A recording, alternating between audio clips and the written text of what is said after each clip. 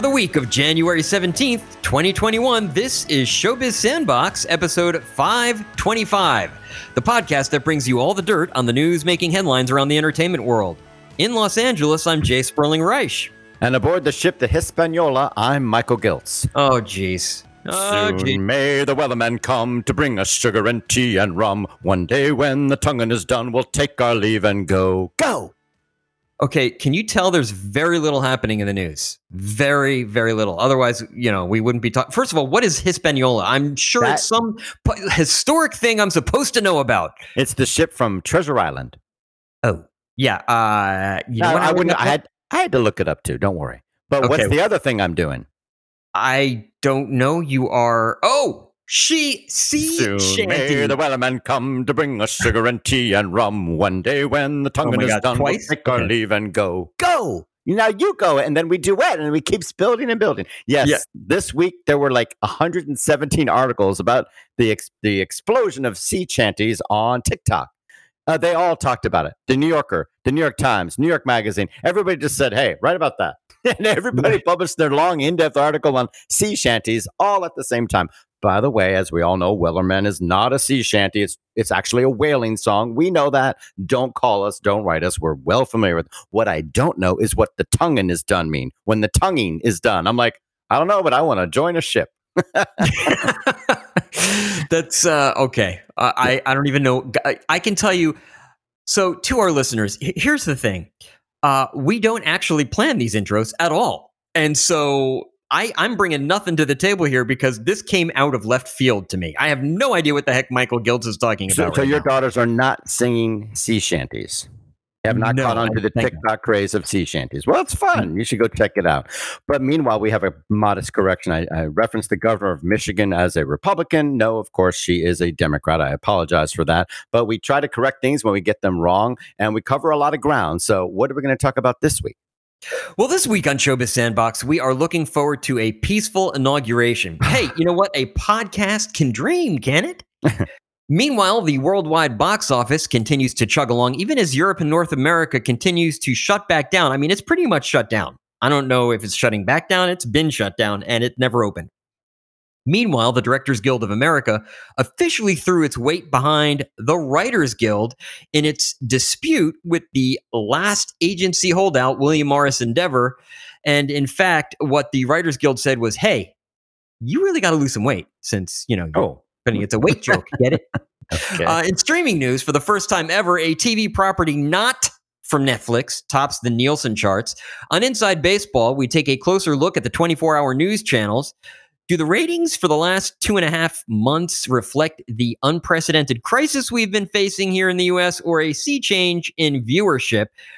Maybe James Murdoch got out of Fox News when the getting was good. He got out the end of last year. But, actually that crisis, we have a political crisis, but we also have a health crisis, right? I mean, it's a health crisis the entire world is facing.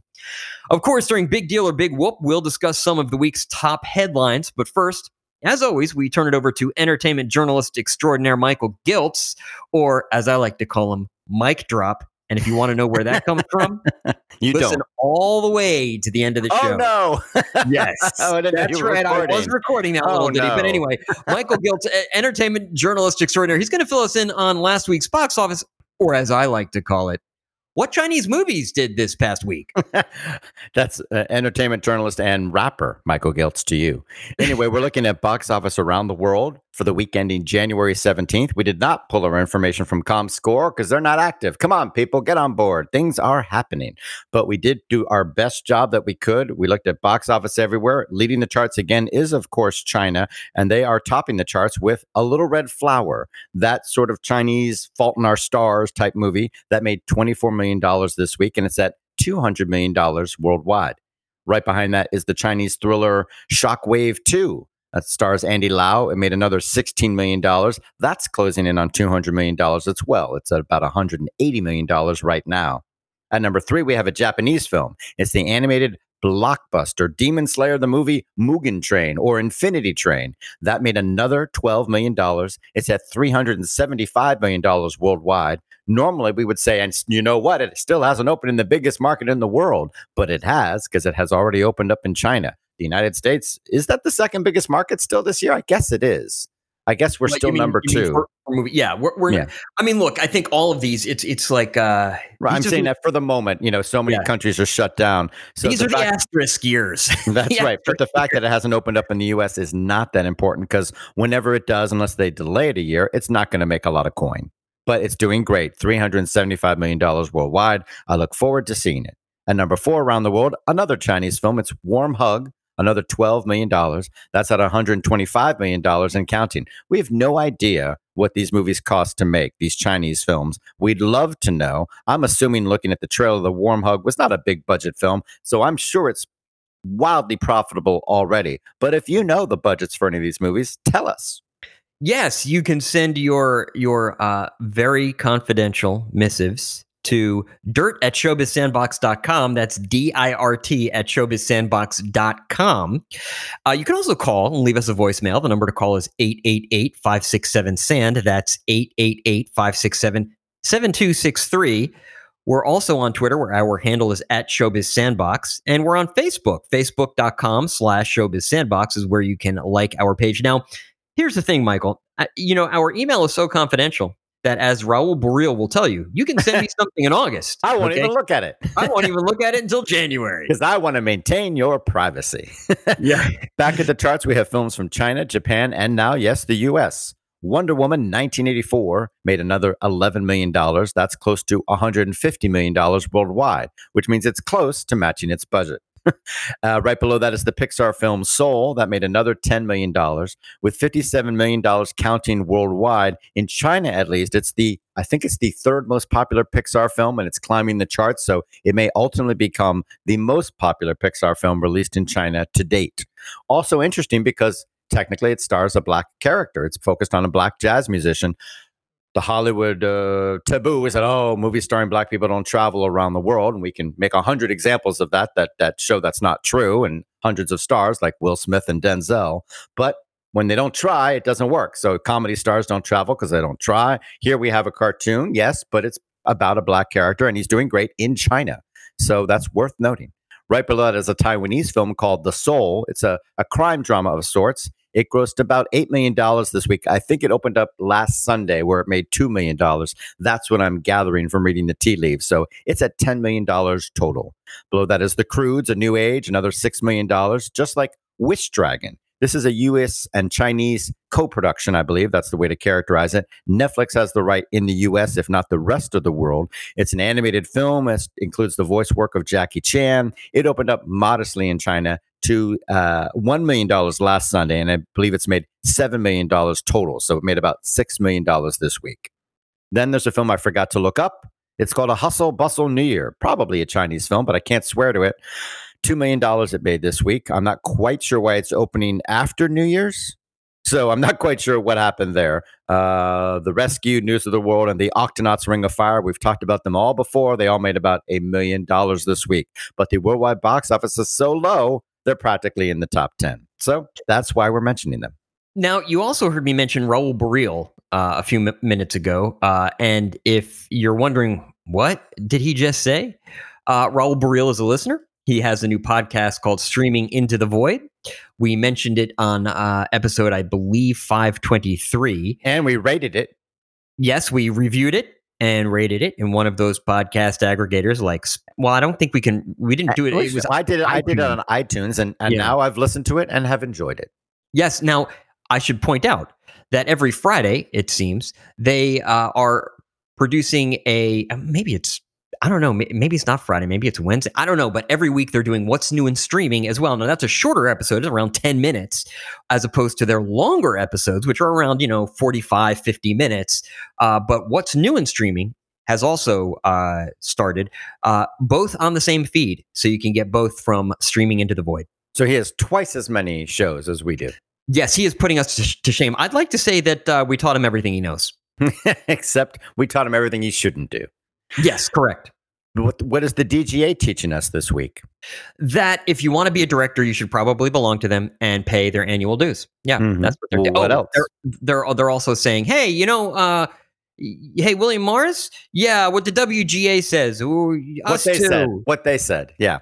Yeah, They're what saying they said. they're officially throwing their weight behind the WGA in its dispute with the final holdout agency, the William Morris Endeavor. They're saying they fully support the WGA stance on production companies. So your desire to upend the rules after everyone else has agreed to them isn't going to fly so easily. So we'll have to see where it ends up. Hopefully they can come to terms. We've been wildly biased towards the WGA the whole time, but we would like to see peace. If they're making some reasonable request or some compromise or something that they want to argue, let's hear about it. All we've heard is they don't want to do it.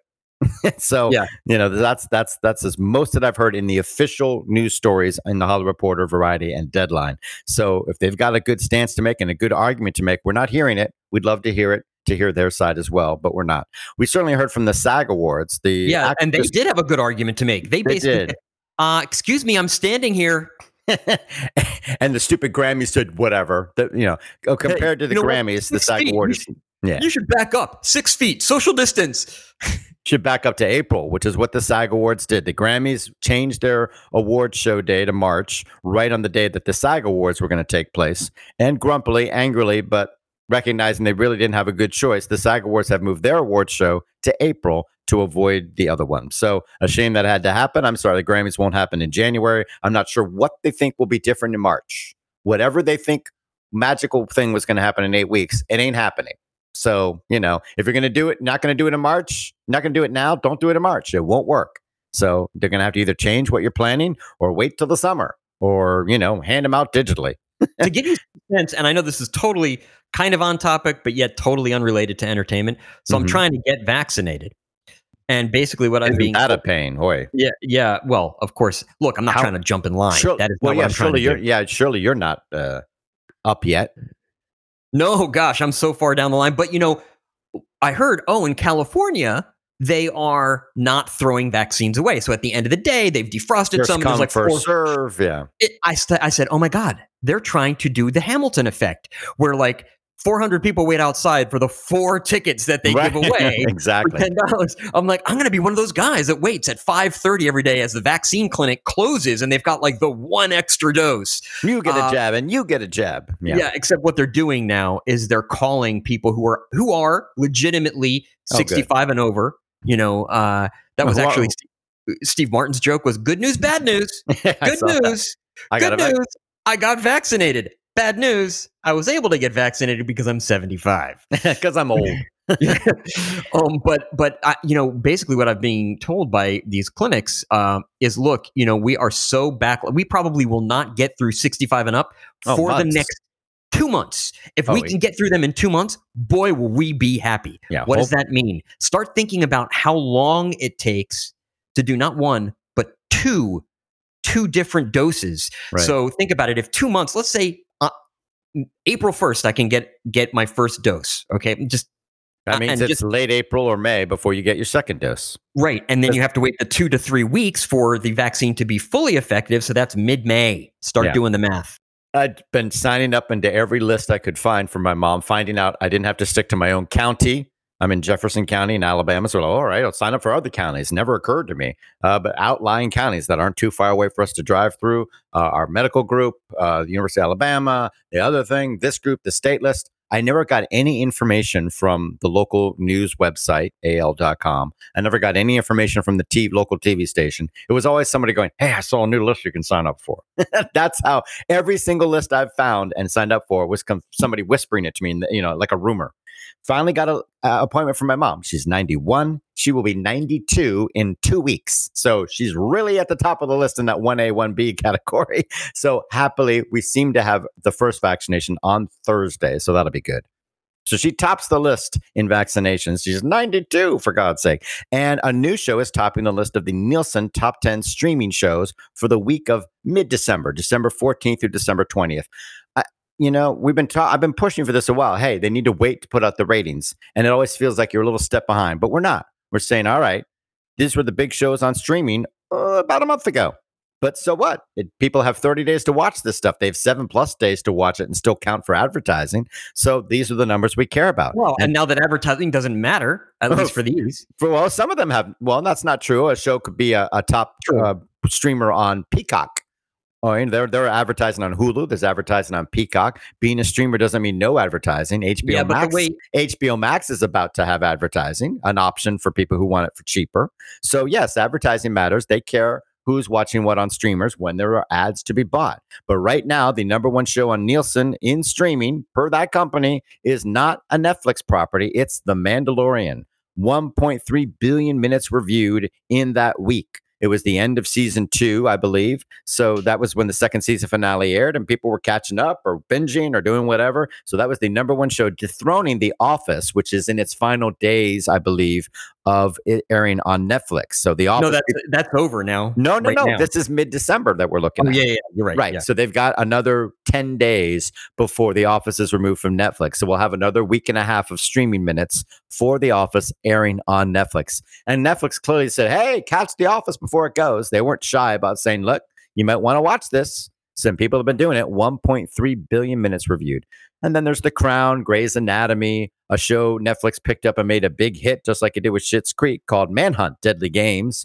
Supernatural, which just ended its run on the CW. Virgin River, I have no idea what that is. Criminal Minds, Schitt's Creek, and a movie called A California Christmas. You're like, wait, why are they watching it now? This was a month ago. That's why something on Netflix called A California Christmas was being watched. It was mid-December. Also, we do Christmas differently here in California.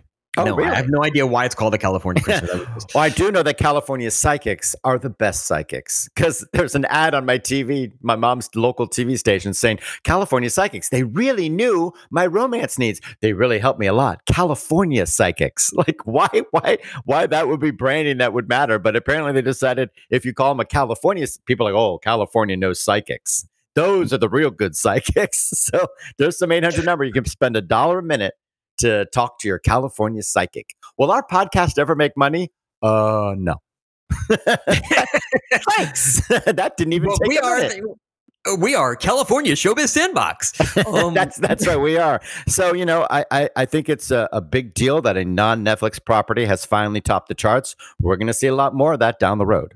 Now, I know what you're trying to do, and I am successfully this week totally derailing our very quick show. We're gonna do it in under a half an hour. So little happened. Wow. And me, I'm like, let's talk about vaccines. And now I'm gonna mention programmatic advertising. Okay, so you mentioned ads still matter, and they do. But here's the thing: if you're an advertiser, when you're buying a campaign on streaming, you're basically saying, I know I'm gonna get a certain amount of advertising. My reach will be a certain amount. Let's call it 400,000 unique people. Okay. But I also know that of those 400,000 unique people, I am not going to be advertising California psychics to people who are, say, not in California. Because I'm in Alabama it's a national campaign. Well, I know it's a national campaign. I'm using maybe a bad example, but let's say I'm not advertising sneakers to people who really aren't athletes and don't really care about sneakers. They never buy sneakers. But you can advertise on a young show. You can advertise on much the way when you search for pillows. Right. The Crown will have an older audience. The Office will have a hip audience. The Mandalorian will be young. You could advertise sneakers on The Mandalorian. They know how to do this.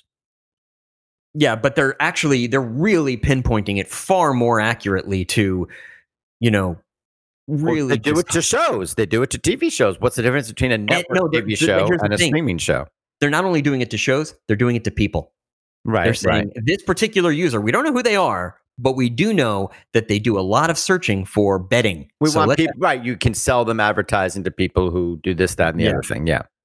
Yeah. So what's your point? My point is that you're not necessarily looking at the number of viewers or minutes viewed. You're really looking for the specific users. Well, I'm sure if they're selling advertising, they will be offering that information. They know exactly who's watching everything. It's cable. It's a lot better than network. They know exactly who purchased their thing. They know the home. They know the people in it. They know everything about you. So I don't see why they can't do it for a streaming service, just like they do for ABC. Now, I don't think we've ever seen an Apple TV Plus show on this list. Maybe we have. But can I tell you something? If you get a chance, watch Ted Lasso. It's very funny. I've heard some people thought it was amusing. Yeah. I thought I went in going, okay, An American fine. coach in European soccer, football. Yeah, he's a football coach, and by football I mean throwing, kicking, American football, yeah. American football for a like third string Division III college, and he won some like I shouldn't say that. I was going to say podunk championship, but like I think he's from Oklahoma and he's got the Oklahoma accent and everything, and he wins like a third string championship, and he is hired by a Premier League soccer team. That's like the major leagues, Right. to coach them wrong football. Now he's hired knowing it's the wrong football, and he goes over there with his own coach, and he knows. He's like, half the jokes are about him going, I really wish I understood what you were talking about, but since I don't, I'm just going to run over here. And, it's just It's Jason Sudeikis. Jason Sudeikis. Yeah, he's very, very funny. So I don't know. I was going to make fun of you and call you such a dad because, I was going to say, oh, people were talking about Ted Lasso ages ago. The show debuted on August 14th, 2020 on Apple TV Plus. 3 episodes dropped. And then by, I guess, early October, all 10 episodes had aired, I would imagine, just about then.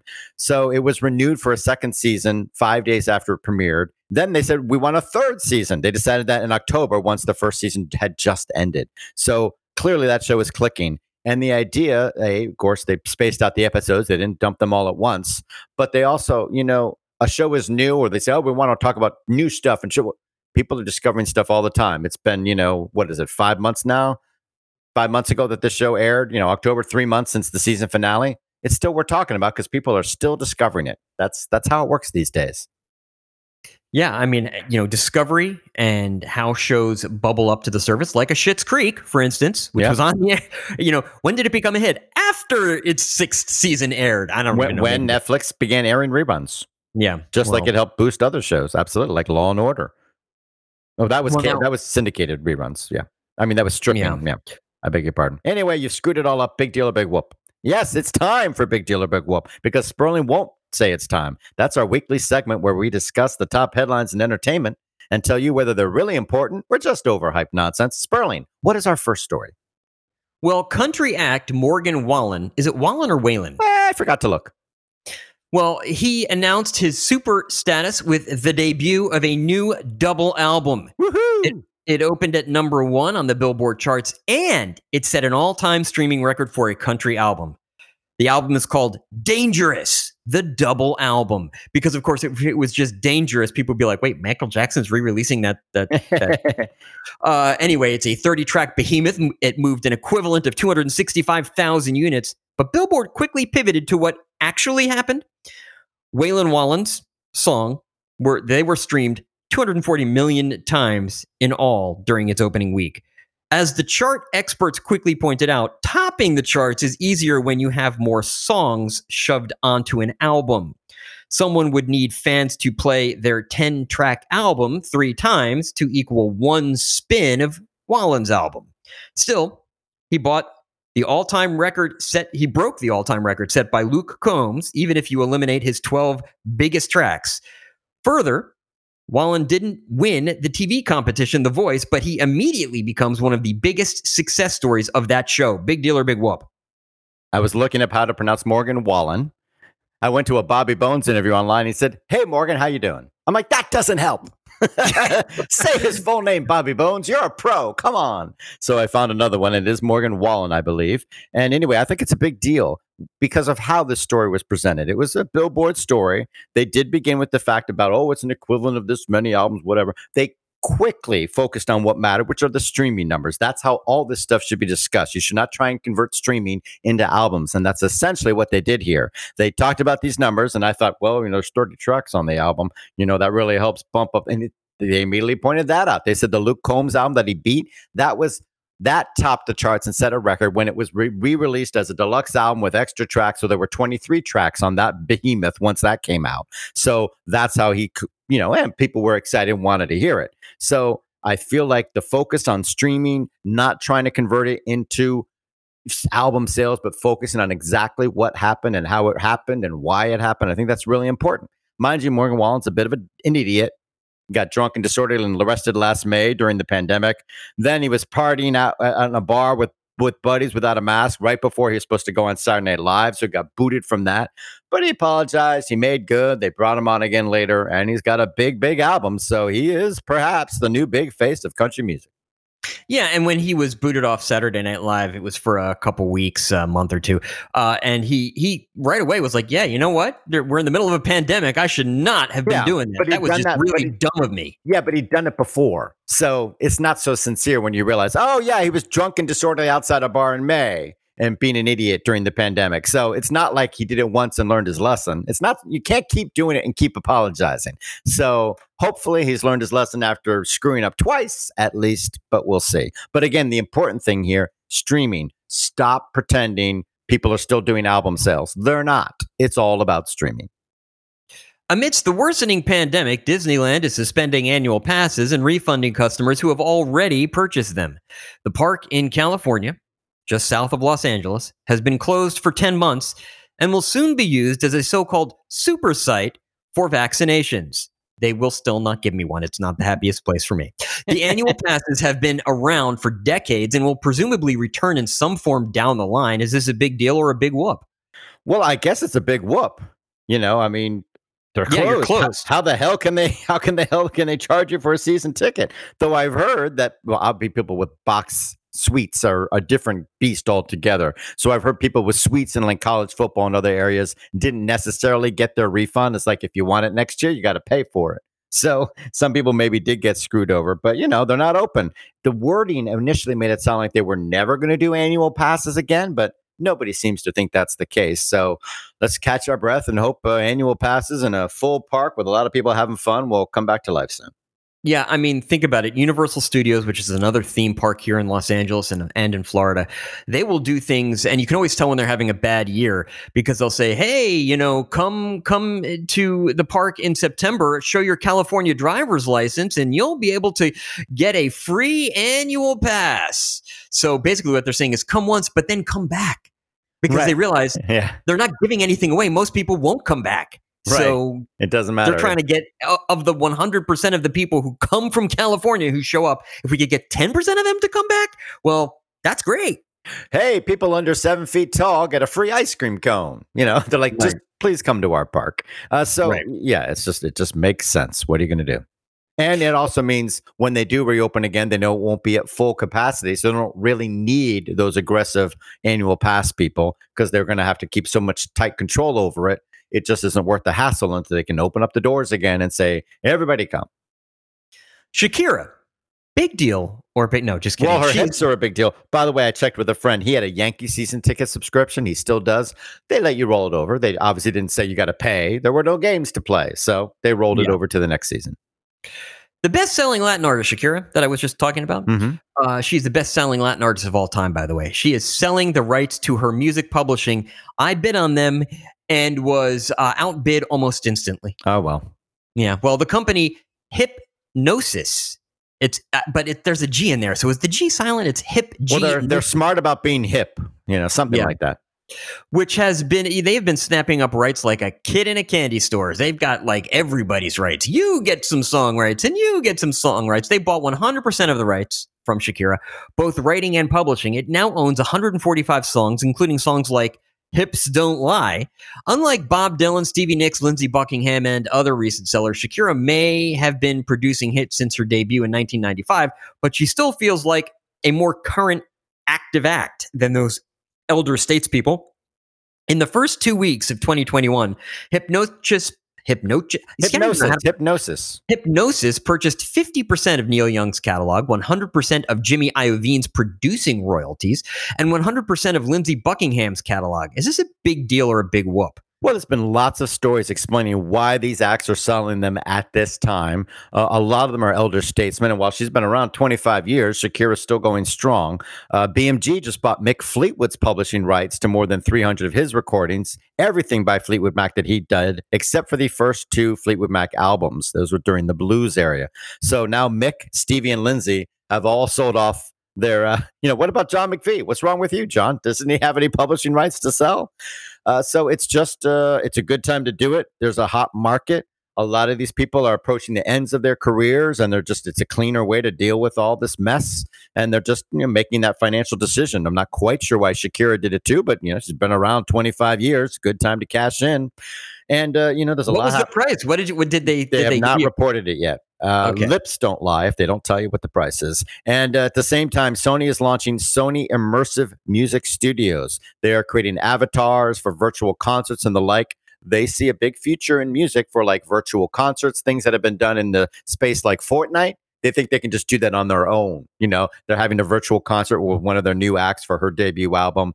They think the technology is getting there. So, publishing is always great. It doesn't matter whether you're touring live, whether you're streaming, or whether you're doing an immersive virtual reality concert. Music publishing pays off. I would have bought it years ago. Paul McCartney was right. The Kennedy Center announced the artists who would receive one of the nation's top honors in May of 2021.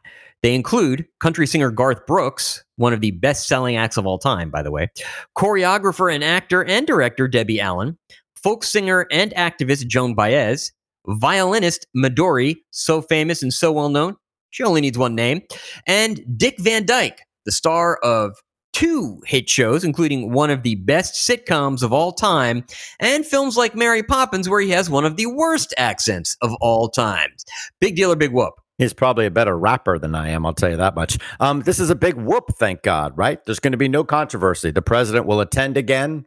Nobody will have to feel they have to throw it back in his face or refuse to accept it. Can you imagine what Joan Baez would have done if Trump tried to give her the Kennedy Center honor? Oh, Lord.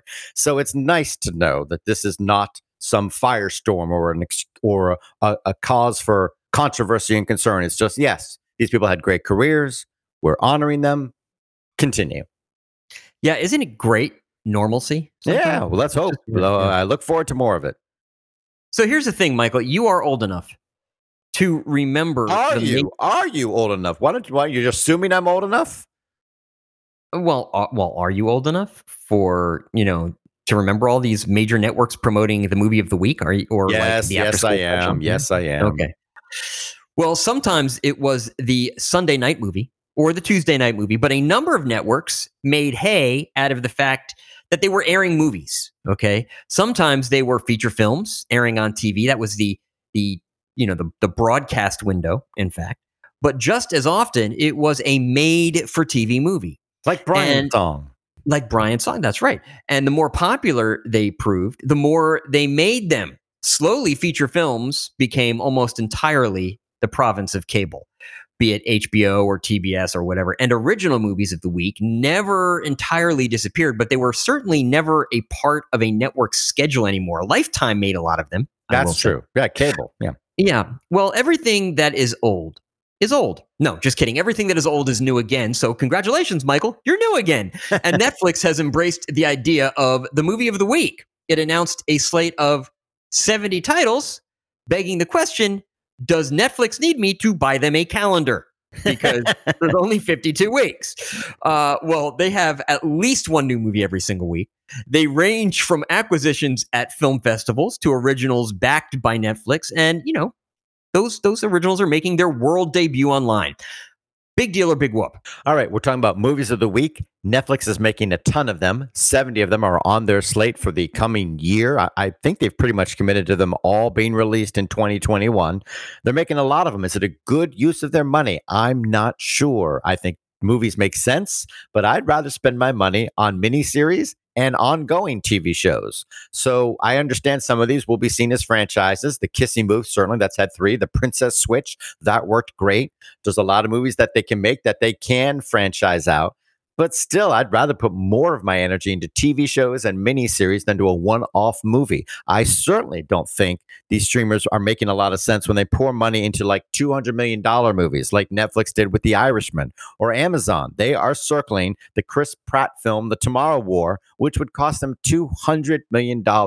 I'd rather launch like 10 TV shows, and see what sticks to the wall. Or, yeah, I guess, 20 movies. So I don't know.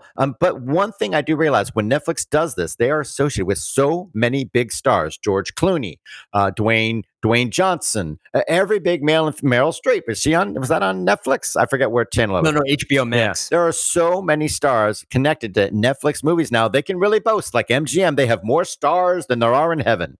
I mean, they really do have a lot of stars, and that can't hurt your promotional thing when you get to flash a bunch of names across the screen and say Netflix, boom, every star you've ever heard of, Sandra Bullock, George Clooney, you name it. So I can tell right now that you did not watch the American football playoffs this past weekend. Okay. Do you know how I know that? How's that? Because if you had, you would have seen the commercials that were just that. Oh, really? Oh, really? Yes. Did they really? One after the other. They were just like, we've got a lot of stars. That was literally all they were doing? Pretty much, yes. And that was like Netflix. One new movie every week with the following stars. It was like, I was like, wow. I didn't think they were showing ads. Oh, that's interesting. Okay. Yeah, well, there you go. But they should, buy up that, if they're going to, why not buy MGM and buy the slogan, more stars than there are in the heavens? Well, here's the way I look at it. I think that when movie theaters come back, right now, Netflix is one of the biggest theatrical distributors of the past year because they're actually releasing movies to movie theaters. Yeah. My feeling is, you know what? We all have that Netflix app on our phones. Okay. Why not allow... I don't have a Netflix app on my phone. I don't watch stuff on my phone. Neither do I, actually. All right. But I think I downloaded it for the iPad, and so it flowed over to the phone, whatever. So why not make it so that I can go to a movie theater to see your movie, and maybe either A, I get in free, or B, I pay a reduced rate. That's not our job. Not our job to save the film industry. That's what Netflix would say. Yeah, you're just giving me one more reason to be a Netflix subscriber. There aren't movie theaters open right now, really. I meant that when they reopen. Oh, yeah, sure. Well, they would. They want to show movies in theaters, at least some of them, but the theaters fight them every step of the way. Maybe they'll say, you know what, day and date, whatever. If people are willing to come and buy popcorn, we're down with it. That may be what I don't think that's the best thing for the industry. I don't think that's the best thing for the Netflix movies necessarily, but that may be what happens. That's a little inside baseball, though, don't you think? I do think that is a little inside baseball. Now, let me explain what inside baseball is. It's when you talk about things that are kind of very wonkish. In fact, we have a whole segment called Inside Baseball. Oh. That segment is where we analyze some of the headlines that have the entertainment industry buzzing. We'll explain what they mean for the business and, more importantly, how they affect you. Now, the entertainment industry isn't necessarily buzzing about this, but the media industry is. And they're all saying, did you see what's going on over at CNN? Ooh. They're totally on fire over there. At least, CNN is telling me that. So CNN is reporting that CNN is doing quite well. Meanwhile, James Murdoch, who, of course, of the Murdoch family, who left Fox News and News Corp last year, is now saying, the media companies bear some responsibility, and I'm not going to point out. Thanks, James. Yeah. Yeah, I'm not going to point out to a specific media company, but there are some media companies that helped stoke the fire of what happened on January 6th, and I think they bear some responsibility. Well, yeah. So our story. Oh, you're talking about the reputation of Fox News. We're talking about the ratings war. Last week, we discussed the battle royale taking place between 24-hour news channels in the 7 p.m. time slot. Changes at Jeopardy and the increasing draw for advertisers compared to a smaller audience on major networks are the big reason that 7 p.m. is heating up, and CNN and Fox News and MSNBC are all making big moves. There are a lot of day parts they're making big moves, but there's more to it than that. This week, we're wondering if the ratings triumph of CNN for the last 2.5 months is a sign of something bigger. What prompted this? An article on, CNN.com. Okay, it did run on CNN's website, but still, they make a good point. A news analysis argues there's a titanic shift underway in the world of 24-hour news channels. Ever since the November election, the ratings for Fox News have sagged, while the ratings for CNN have reached historic heights. Since we're talking 2 months and counting, it may be more than a blip. Fox News is used to being number one all day, during the day, in prime time, in total viewers, and in the key 25 to 54 demographic they sell ad rates on. That's been the story for a number of years. They're number one, CNN is number two, MSNBC is number three, and progressives go, yeah, but if you add up CNN and MSNBC, they're bigger. It's like, yeah, but Fox News is number one. Well, now in January, continuing the trend from November and December, Fox News has been second or even third in those key ratings metrics, trailing CNN and often MSNBC as well. What's going on here, right, Sperling? There are two big factors at play. What are they? Well, one, I mean, Fox News, CNN and MSNBC, you would say, oh, well, CNN is a liberal network, and MSNBC is a liberal Democratic network. They focus on Democrats, and they're against the Republicans. And Fox News is for the Republicans, and they're right leaning. Well, there has been no right leaning media outlets, television media outlets, other than Fox News. But now they have Newsmax and One American News Network. I'm not going to get into One American News Network. I will tell you this. Go on YouTube, search up John Oliver and One American News Network and watch his diatribe on it, because it is beyond accurate. Basically, these are propaganda machines. That's right. The Newsmax, however, is competition for Fox News. They're sort of going for the same audience, and OANN is the same. However, Newsmax peaked at about 300,000 viewers all day long right after the election. That's the biggest ratings they've ever had. Like we said up above higher, the big guys are talking about millions of people during the day. So OANN doesn't even bother subscribing to Nielsen. That's how small it is. Though they did crow over what they said was success in one time slot over Fox News on one day, as monitored by our friends at ComScore. It was brief, but beating Fox News even once for even one day was worth a press release as far as they were concerned. So CNN has faced competition from what people see as the similar audience. Fox News is now facing competition. But if you add it up, MSNBC is much bigger than Newsmax and OANN combined. So I don't think that's the big factor here. But they have been saying. So what's the other reason that this might be going on? Well, the two events over the last month, the refusal of the Republican Party to accept the results of the presidential election probably would be number one, and an assault on the Capitol, basically the storming of the Capitol, threatening the lives of the vice president. Right. It's been one crisis after another for the last 2 months. The delayed election results were like a week or 5 or 6 days. Correct. The refusal to accept the election created a lot of tension. The marches around the country, the assault on the Capitol, on and on, the impeachment. It's really been massive, breaking news of the real sort type 2 months here. And during actual news events, CNN has historically enjoyed the best ratings. Even during a presidential debate, Fox News can top CNN, things like that. But when there's unexpected news, people have turned to CNN. They've been doing it for decades, long before Fox News was around. They are seen as the news network. Fox News and MSNBC are more opinion networks.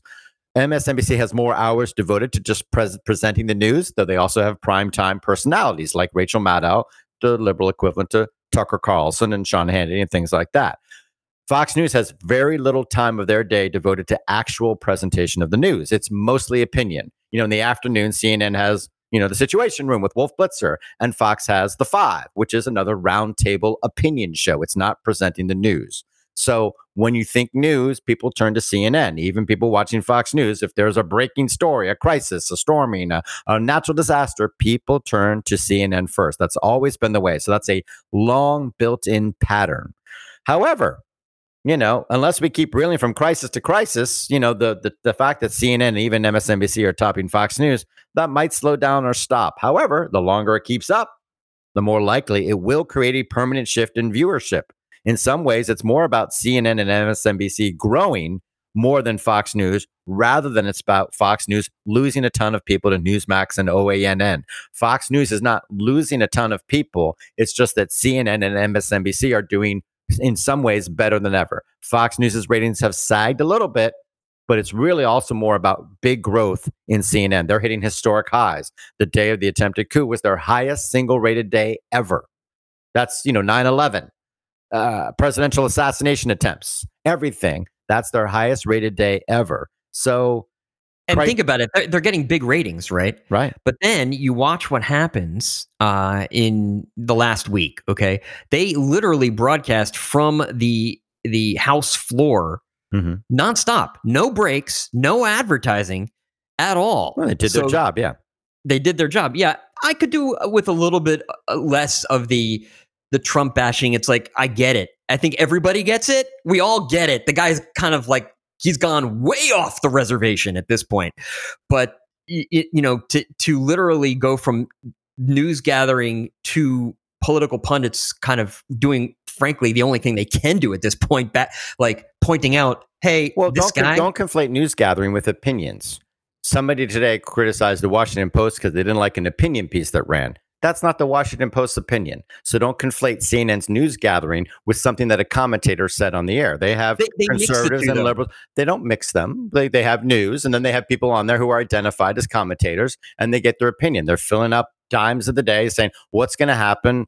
They get analysts and I don't like the fact that they've paid analysts from the left and the right who are just going to repeat the talking points of the Democratic or Republican national committees, but they don't pretend they're news people. They don't pretend they're presenting facts. They have 24 hours to fill. At some times they're presenting news. At other times they turn to people for analysis and commentary.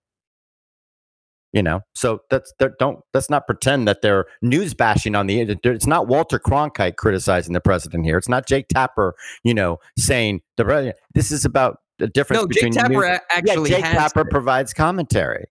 He also heads news things. It's just there's two different areas of things. People could do two things. You can write a news story and then write an opinion column later. It's possible.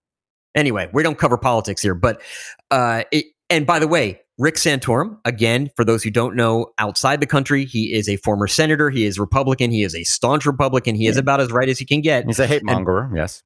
Yes. What Michael said. And he, even he has been like, yeah, I can't really defend him on this one. Even he has kind of come around to, oh boy. Yeah. Who are the friends you hang out with that think CNN is too hippie liberal?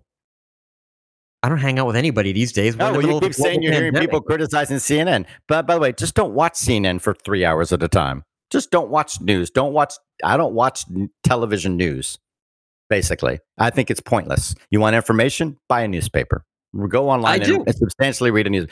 Don't turn on the news unless there's some breaking event. Otherwise, it is going to be frustrating and annoying because all they do is try to amp up excitement. Even CNN. It's their job is just to have 20 people on to discuss what just happened, what is happening, what might happen soon. It could be this, It could be that, it could be the other thing. It's a total waste of your time. So yeah, right now they're all like, what's going to happen will the presidential inauguration be interrupted by militia? The reality is, no, there's 25,000 troops in Washington, D.C., more than in our Afghanistan and Iraq combined. So let's think about what's going to happen at the inauguration. There'll be a very small inauguration. Well, it will take place without incident. They've already arrested two people with weapons trying to get into secure areas with lots of weapons, ammunition. Yeah. I don't watch the news 24/7. I read it on the newspaper. Yes. Okay. Well, you know who's not reading the newspaper anymore? Who's that? Siegfried of Siegfried and Roy. All right, well, let's go quick. We got 4 people in our obituary section. They all deserve attention. Siegfried of Siegfried and Roy dies at 81. They were one of the great acts in Las Vegas, and now they're gone forever. He died just 8 months after Roy died of COVID in May of 2020. That's not unusual for people who have been partnered for many decades, and they've been together romantically and professionally for a long, long time. I love this. They met in 1957 when Siegfried was a steward on a German cruise line, casually performing magic for the passengers and crew. Roy was a cabin boy who smuggled his pet cheetah onto the ship. Okay. And Siegfried, and he said, "Can you help me with my act?" And he said, "Well, you made that rabbit disappear. What about this cheetah?" And a magical act was born. Princess Grace of Monaco boosted them in 1966, the year I was born. She performed for her, and she praised them enthusiastically. They were one of the biggest magic and animal acts in history, a Vegas mainstay for decades. Steve Wynn booked them and said they ran for 30 years, 48 weeks a year, sold out. Of course, their career ended tragically when Roy was harmed by an animal in 2003, but they retired, and they'll always be remembered. Well, Siegfried did say, without Roy, there is no Siegfried, and without Siegfried, there is no Roy. So Roy died, in May, and so I guess he was right, because Siegfried died less than a year later. Now, here's a director who didn't direct a lot of stuff, but her life is worthy of a movie. Director Stacey Tittle died at the age of 56. Her career amounted to a lot of near misses and potential, but she's worth remembering. In 1994, her career was launched when she earned an Oscar nomination for her short film, Down on the Waterfront.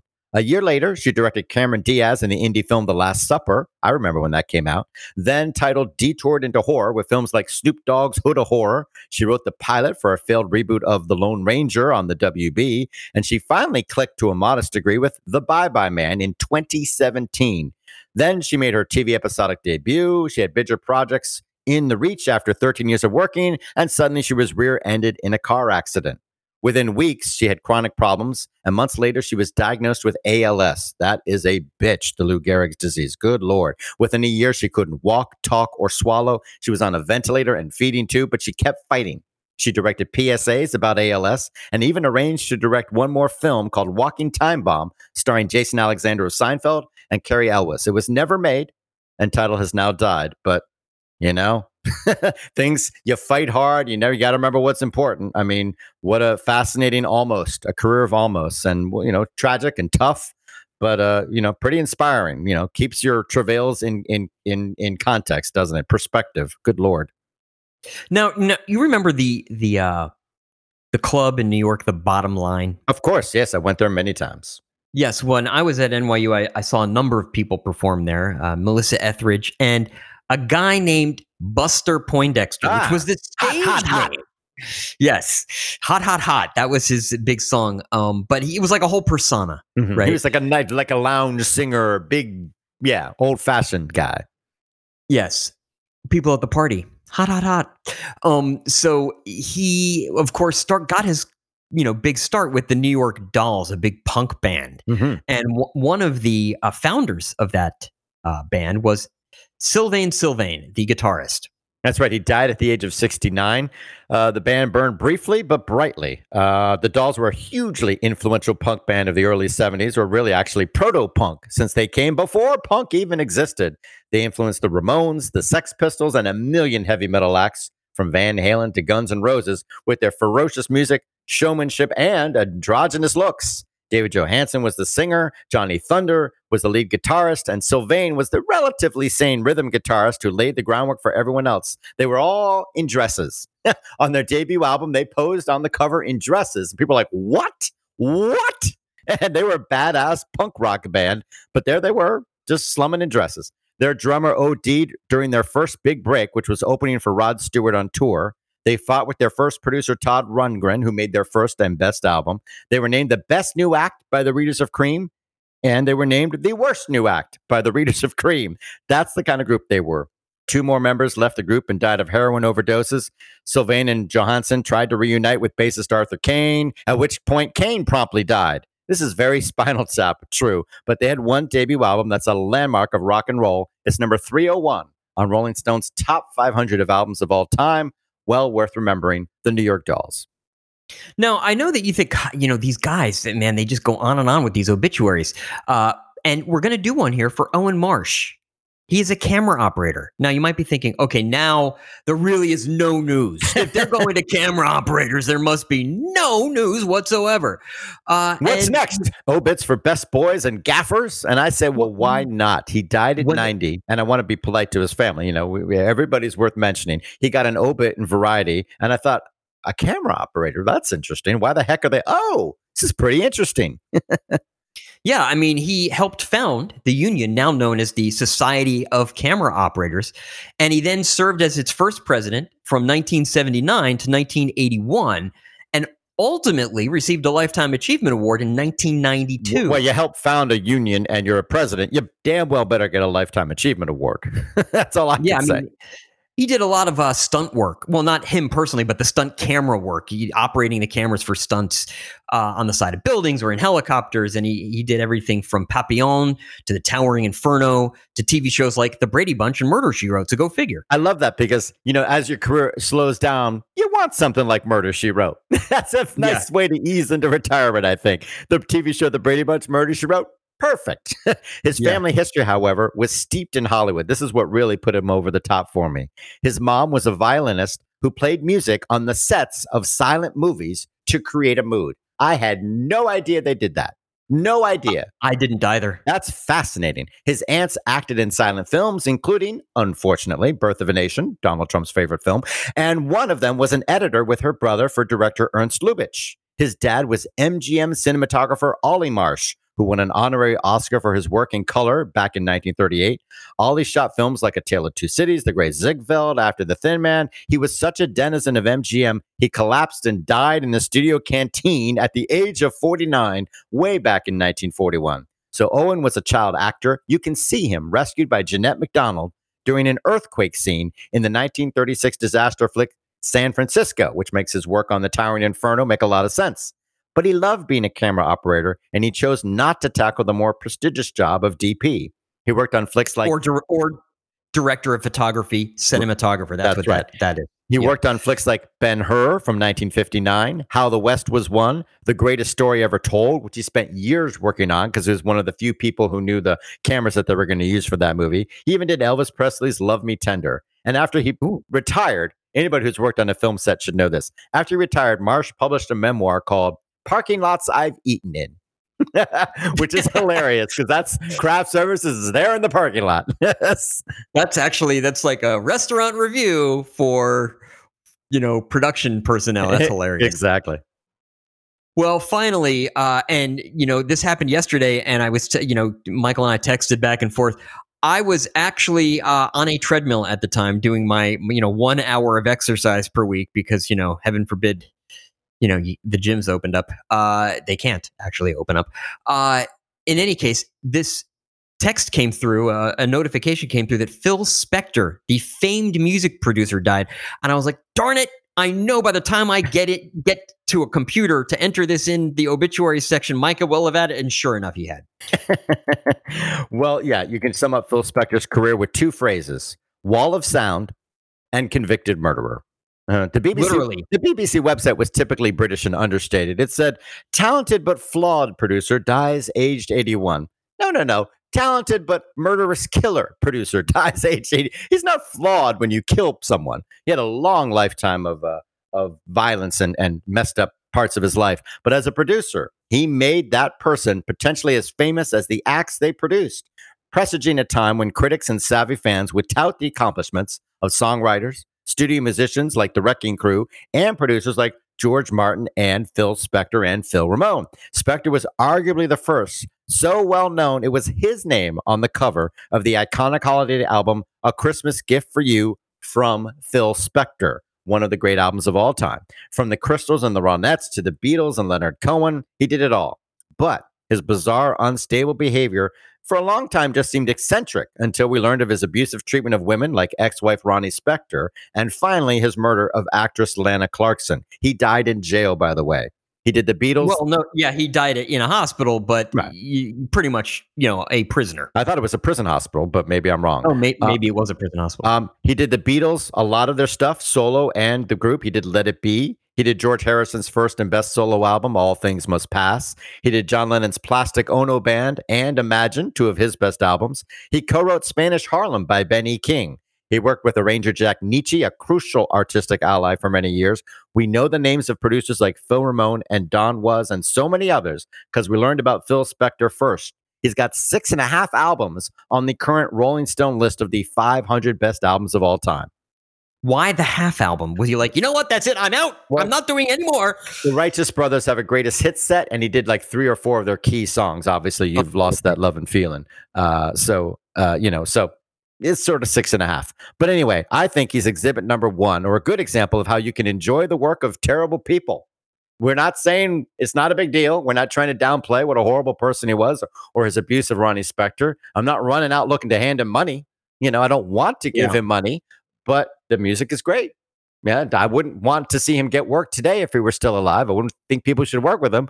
But that stuff he did decades ago, it doesn't diminish the horrible personal things he did. But the music is great, and I can listen to it and still enjoy it. And thank God I appreciate the words of Darlene Love and Ronnie Spector, who both commented on his death. And, they were sad, and, they've moved on, and they don't forgive, or, what I mean. I don't mean to say that, but they don't think it's no big deal how abusive he was to Darlene Love or the killing of a woman. But they're able to separate that from the music. And they, Darlene Love's like, I wouldn't be a star if it wasn't for the work I did with him decades ago. And he was mean to me financially and artistically, not physically, personally.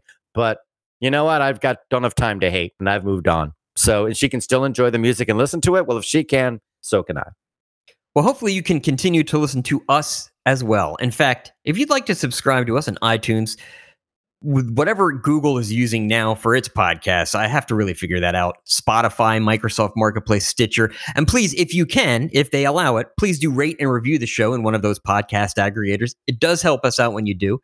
Links to all of the stories we've discussed on today's episode, as well as those ways to subscribe to us. That information can be found on our website, showbizsandbox.com.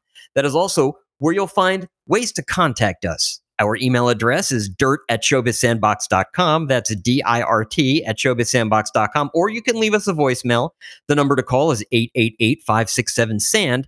That's 888-567-7263. We're also on Twitter @ShowbizSandbox is our handle. On Facebook, we're at facebook.com/ShowbizSandbox. Again, all of that information is on our website, showbizsandbox.com. The music that you hear at the beginning and end of each show is by the popular indie rock group MGMT, and they can be found on their own website, who is mgmt.com. Michael Giltz has a website, and every week it's something new and exciting. What is it this week, Michael? Soon may the weatherman come to bring us sugar and tea and rum. One day when the tonguing is done, we'll take our leave and go.com. Wow, that's a lot of letters. So if you can't actually spell all of that or lost track somewhere, why not just head on over to michaelgiltz.com, where all of his coverage of the entertainment industry is aggregated. Some of my work can be found on celluloidjunkie.com. Until next week, play nice.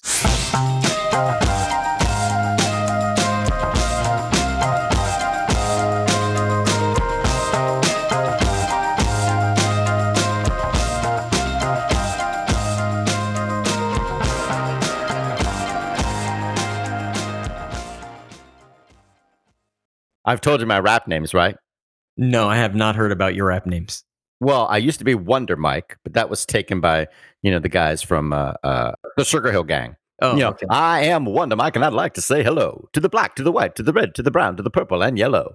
And then I was Magic Mike, but that got taken up by a stripper, so that was a big problem. I couldn't be Magic Mike anymore. A fictitious stripper. That's right. But nonetheless, it kind of Bigfooted me. So now I'm down to 4 rap names. Oh, you only have 4 rap names? I have 4 rap names. And what are they? A microphone, because the world needs to hear my sound. A mic stand, because I won't take it lying down. Stereo mic, because your ears want to swallow me. And mic drop, because no one can follow me. Hey, mic drop is pretty good. Mic drop is good, right? Mic drop. That's a good name. That is. Come on. There you go. Those are my rap names.